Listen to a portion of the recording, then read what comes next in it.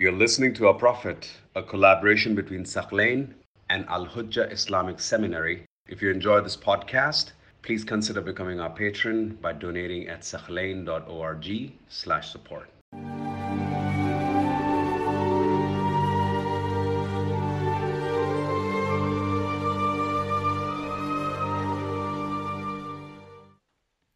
Now, there's an interesting hadith. I'd like to analyze this hadith with you, my dear brothers and sisters, that's found in Sahih Muslim. Bab Fada'il, they have a whole chapter in Sahih Muslim. What's it called? Bab Fada'il Abi Sufyan ibn Harb. Abu Sufyan, right? The one who was the leader of the pagans before the conquest of Mecca. Sahih Muslim has a whole chapter praising Abu Sufyan. So in that chapter, look at this interesting hadith. Ibn Abbas supposedly says in this hadith, كان المسلمون لا ينظرون إلى أبي سفيان ولا يقاعدونه. After the conquest of Mecca, Muslims would not look at Abu Sufyan, they would not sit with him. Why? He was the staunch enemy. And because the Prophet became strong and he entered Mecca triumphantly, he submitted. Otherwise, Abu Sufyan was known to mobilize people and the pagans and the mushrikeen against the Prophet ﷺ. As a result, his social status went down. People didn't care about him. Right now you declared your Islam in public, but we know your history. So now Abu Sufyan got upset. Abu Sufyan loved having a social status. He was obsessed with that.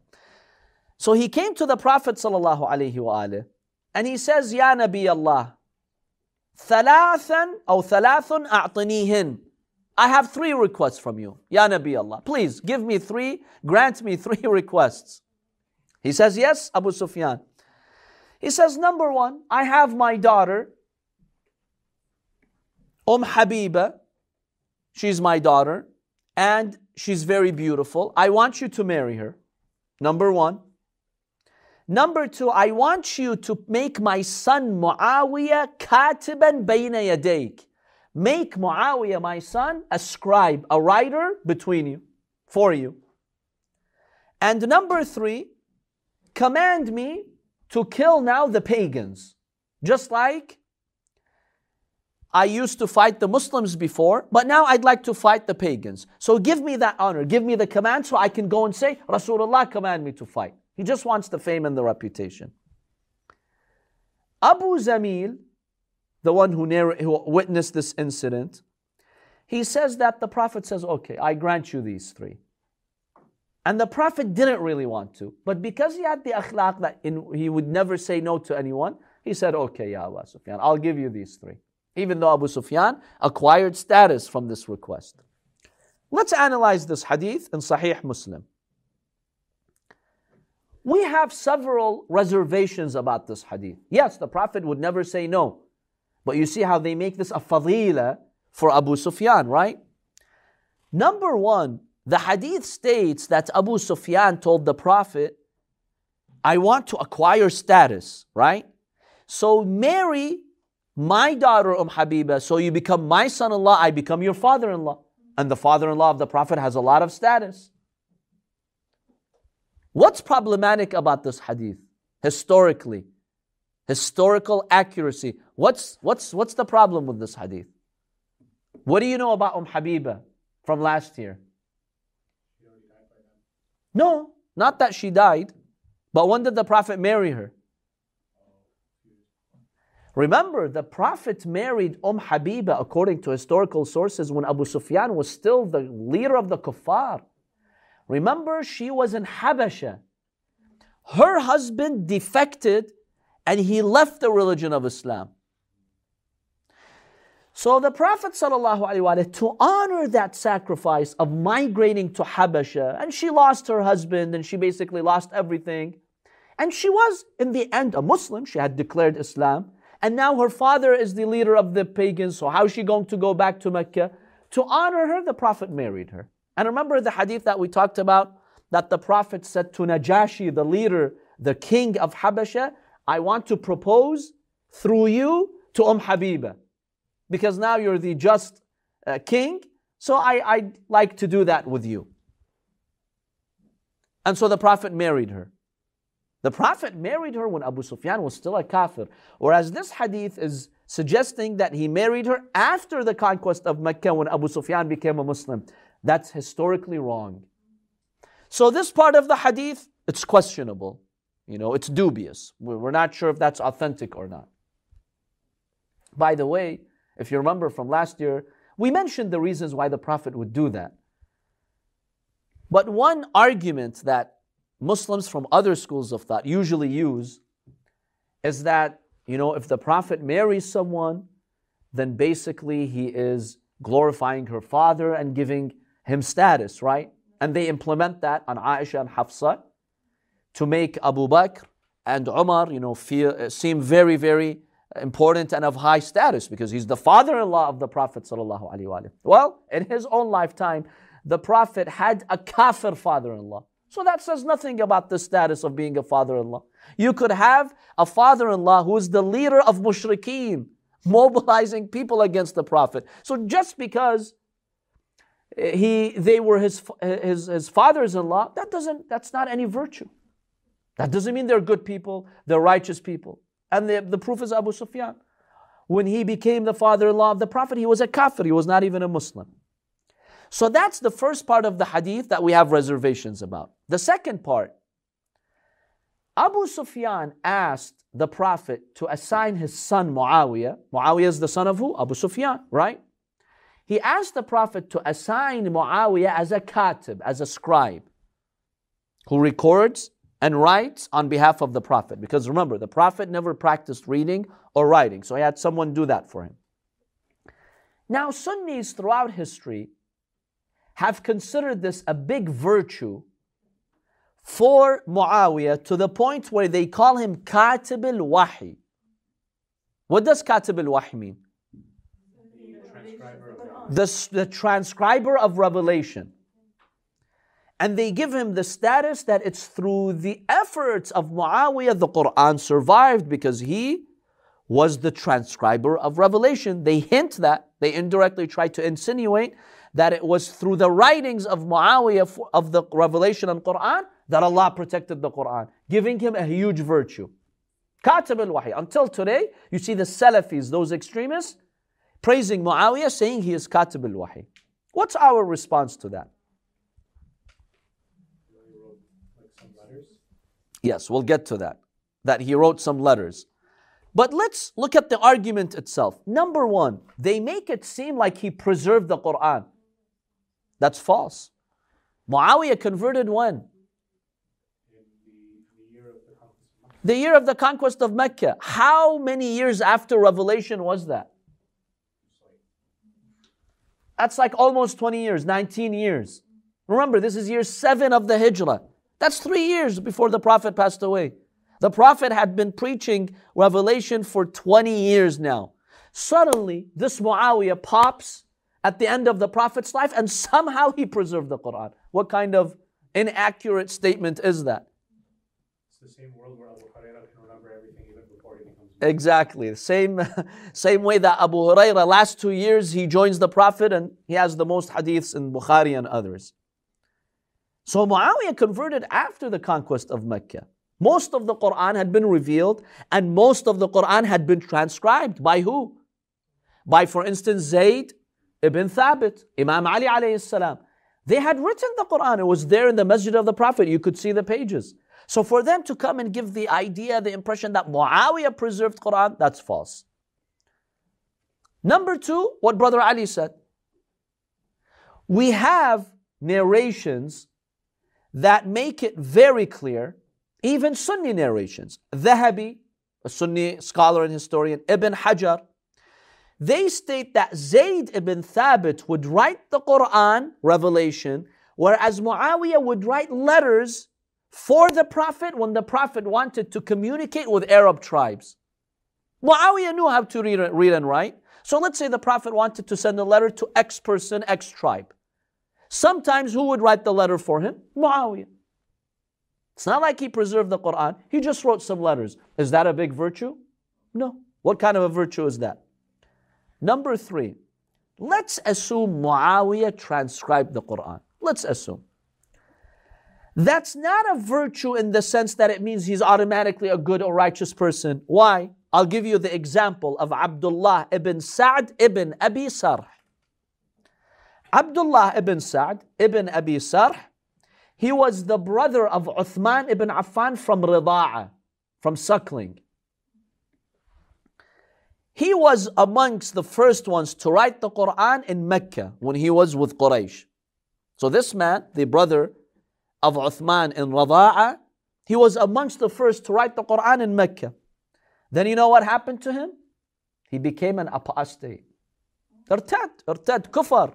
He became an apostate. This hadith is in Nasa'i and Abu Dawud. These are what type of sources? Shia or Sunni sources? Sunni sources. So Nasa'i, hadith 4069, Abu Dawud, hadith 4358, and Albani says this hadith is good. It's a good, solid hadith. Ibn Abbas says in this hadith, كان عبد الله ابن سعد ابن أبي سرح يكتب لرسول الله صلى الله عليه وآله. This man would write for the Prophet. فأزله الشيطان. Shaitan played with him, he slipped. فلحق بالكفار. He went and he joined the kuffar after he had become Muslim. And then he started to slander the Prophet and defame the Prophet. Now what does the Sunni hadith state? فأمر به رسول الله صلى الله عليه وآله أن يقتل يوم الفتح. The Prophet, when he entered Mecca, he forgave everyone during the conquest of Mecca. According to these Sunni hadiths, he says there's three, even if you find them holding the Kaaba, kill them. One of them is who? Abdullah ibn Sa'd. This person here, Abdullah ibn Sa'd ibn Abi Sarh. So the Prophet ﷺ ordered for this man to be killed, even though he had written the Quran in Mecca. So does the act of just writing or transcribing the Quran mean you're a good person? No. Let's say for the sake of argument, Muawiya did for a couple of years write the Quran. How does that make him a good person? You have an example of someone who did what Muawiya did by writing the Quran supposedly, yet he apostated. He became an apostate. Now, interestingly, if you want to know what happened in Mecca when supposedly the Prophet said, kill him, because he was the brother of who? In Rada'a, of Uthman ibn Affan.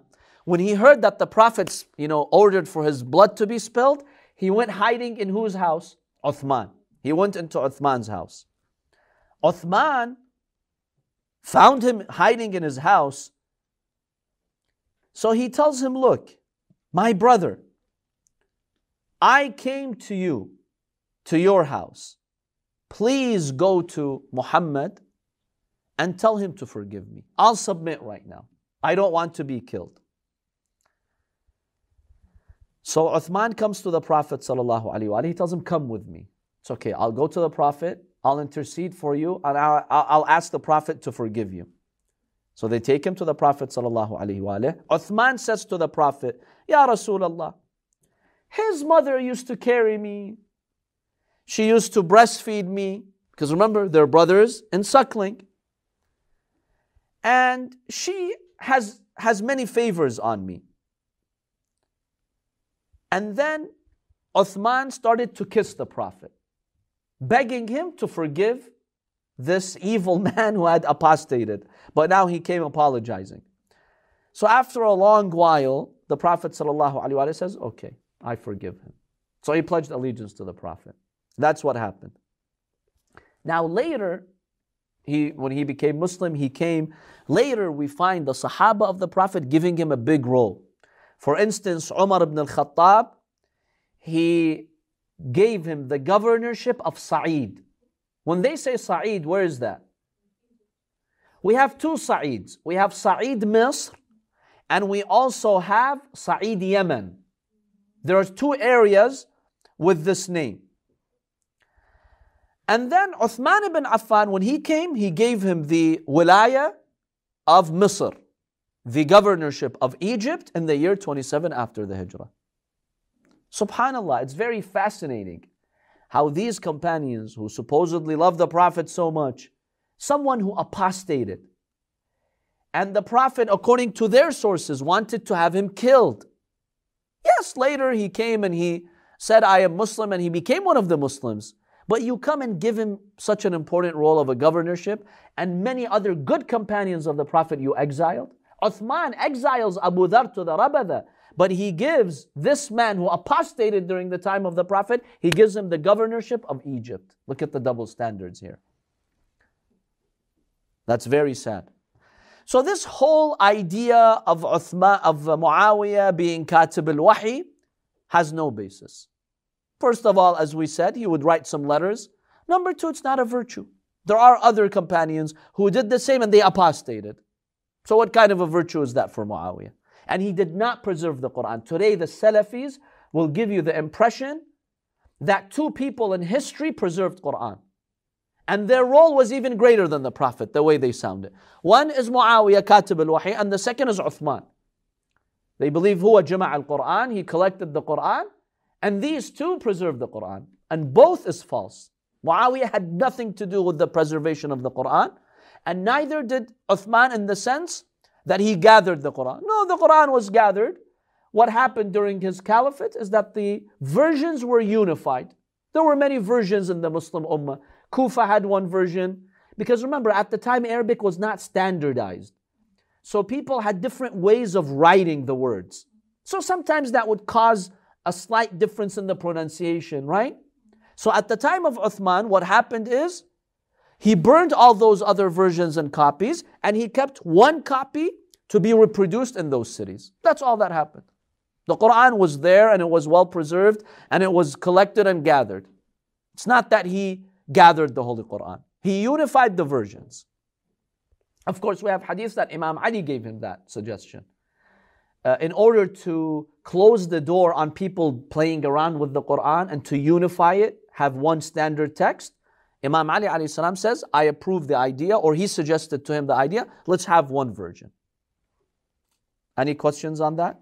Yes. Okay, when the Quran was revealed to Prophet Muhammad, right? Yes. Who are you saying wrote it? Which Prophet Muhammad didn't write it? Prophet Muhammad never wrote. Never. He would orally, verbally speak it. His companions would write it. Now there were scattered papers. Each companion had, several surahs maybe. We believe, according to correct sources, most of the Quran was gathered at the time of the Prophet. Now, there were maybe some pages that needed to be finalized. Imam Ali alayhi salam, after the death of the Prophet sallallahu alaihi wasallam, did not leave his house until he finished gathering the Quran in sequence. And then he came out and he gave the Quran to the Muslims. Yeah, so the Prophet never wrote the Quran. No, he would speak it only, and the companions would write it. Yes, brother. There have been some, manuscripts of the Quran found, such as manuscripts and other manuscripts, and the reply given to those, academics who try to attack Islam and say, "Oh, your Quran is changed or this or that," is that no, these are the versions that weren't burned. They were just, the previous version, and then the correct version was written on top, or something like that. So is it possible that, not every single copy was burnt in the time? It is possible that every single copy was not burnt, because remember, there were people who may have had personal copies stored in their homes, and there was no way to track that. Or maybe paper was hard to come. Yeah, but the thing is, we know that the main copies of the Quran, you had access to in those cities. Because first of all, most people at the time of Uthman we're talking about, right? Not Al-Imam al-Sadiq. At the time of Uthman, most people were still illiterate. So those who could read and write, there were just a few. Number two, to have that much paper, today in the fine paper of the Quran, we've got like 600 pages. Now imagine if the paper is thicker, and that time sometimes they had to use paper made from deer skin, right? Yeah, that's the type of paper. They didn't have the processing machines that we have today. You take leaves or bark and conveniently, especially in the deserts of Arabia, right? So not anybody could write the whole Quran in a complete book format. So it's very unlikely that you had full, pages and scripts of the Quran that were not burned by Uthman. Yes, one possibility is some people may have had like a surah in their house. They've written it. 3 pages, 5 pages, 10 pages. Did all those get burned? Probably not. Some of those may have survived, yes. But remember, here's our argument. Even those pages, they were not different from the mainstream Quran. It's just that maybe there were some spelling mistakes. Or today the Quran is not that consistent with some of the spelling in its calligraphy, right? Sometimes, with Ibrahim there is a ya, sometimes there is no ya. Sometimes the the T is a long T, sometimes it's a shorter T, the same exact word. Like rahmatullah, it's usually with the small ta marbuta. Sometimes they would write it with a long ta, because Arabic was not standardized. But the end you would read it rahmatullah, right? This would happen sometimes in the Holy Quran. But that does not mean that this was a change in the Holy Quran. It's just a different way of writing it. So yes, we do acknowledge that some papers probably did survive. I also wanted to ask, do we know where in the timeline of Amir al-Mu'mineen where he introduced like the dots and the rest of the Arabic standardization that we have today? So that's a very good question. When it comes to Nahu, the laws of Arabic grammar, we've got a lot of evidence that Imam Ali alayhi salam taught this science to Abu Aswad al-Du'ali, and after that Arabic grammar was standardized and formally taught. Before that, Arabs just knew it growing up in Arabia, but it was not standardized. Imam Ali alayhi salam standardized it by teaching one of his companions, Abu Aswad al-Du'ali. It's also reported that Imam Ali alayhi salam introduced the dot system as well. He told Abu Aswad to distinguish the letters. We also have the dot system. Now, at the time of Imam Ali, it still was not widespread. This art was still not mastered by the people. That's why today, if you look at the old Kufi script, there's still no dots on it. This became widespread at the time of Al-Imam As-Sadiq alayhi salam. At the time of Al-Imam As-Sadiq alayhi salam, we find that all the copies of the Quran basically began using the dot system. Because in Arabic, the ta and the ba and the tha, if you remove the dots, they look the same. The jim and the ha and the kha, they look the same. The qaf and the fa, they look the same. So they basically put those markers with the dots to distinguish them. Now, why is it that some of our scholars believe Imam Ali introduced it when he gave that knowledge to Abu Aswad? 2 pieces of evidence. Number 1, Imam Ali alayhi salam has a khutbah, a sermon, free of dots. Have you seen? That means Imam Ali, impromptu, gave a sermon using 14 letters of the alphabet. Because half of the 28 letters in Arabic have dots. So, B, T, Tha, Kha, Jim, Ghain, Qaf, Fa, the Imam could not use. Imagine, like the L does not have a dot, so you could use it. The Meme, you could use it, but the Noon, the N, you cannot. Can you give a speech like that? I mean, impromptu, somebody tells you give a speech right now, don't use half of the ABCD letters. Can you do that? Like, which computer can do that? But Imam Ali alayhi salam gave that sermon, and once he gave a sermon without the letter Alif, he was challenged. By the way, these sermons are available today. You can read them in Arabic. Somebody challenged Imam Ali alayhi salam in a long story. He told him, okay, if you really are an imam and you have that knowledge, give a speech right now without the letter Alif, because it's the most common, frequent letter in Arabic. A. Can you say a sentence without the letter A? Like impromptu, just right off the bat? It's impossible. How can you pull that off? The imam gave an entire sermon without the letter Alif. Sermon, full sermon, not a word, not a paragraph, a full sermon. So scholars who believe this sermon is accurate because of the power of its content, they say if Imam Ali alayhi salam is giving a sermon without dots, then there must have been some conception of the dot system. He probably introduced it. Now another counter argument is that Imam Ali, through this sermon, he actually performed a miracle. The dot system was not yet introduced, but the Imam said a sermon. In the future, we discover what's special about this sermon, that there's no dots in it. So that one wasn't a challenge, the one without the dots. Yes, the one that's without a doubt, without doubts, assuming that we take the second opinion, then it must not have been a challenge. It's just a sermon the Imam gave. Later, people are like, wait a minute, this has no dots, when they found the dot system. So this is one proof. The second proof, the Imam ﷺ, in describing the tafsir of the Basmala, the Bismillah ar-Rahman ar-Rahim, the Imam says, I am the da and the ba of the Basmala. Now what that means, that's a whole discussion. We need a full hour to discuss what the Imam means by that. So scholars are saying that if there was no dot system, then that doesn't make sense. How come the Imam says, I am the dot in the Basmala, of the ba of the Basmala? So some of our scholars believe Imam Ali introduced the dot system. But do we have like solid, concrete evidence? Honestly, no. Like historical evidence. The historical evidence seems to point to the fact that during the time of Imam al-Sadiq alayhi salam, yes, it became widespread and Arabic was becoming standardized. But no one gives Imam al-Sadiq credit. Not that I've seen. Maybe the Imam had a role in that and in probably advocating for this. But that Imam al-Sadiq established this or he introduced it, I've not seen anything in history that would confirm that.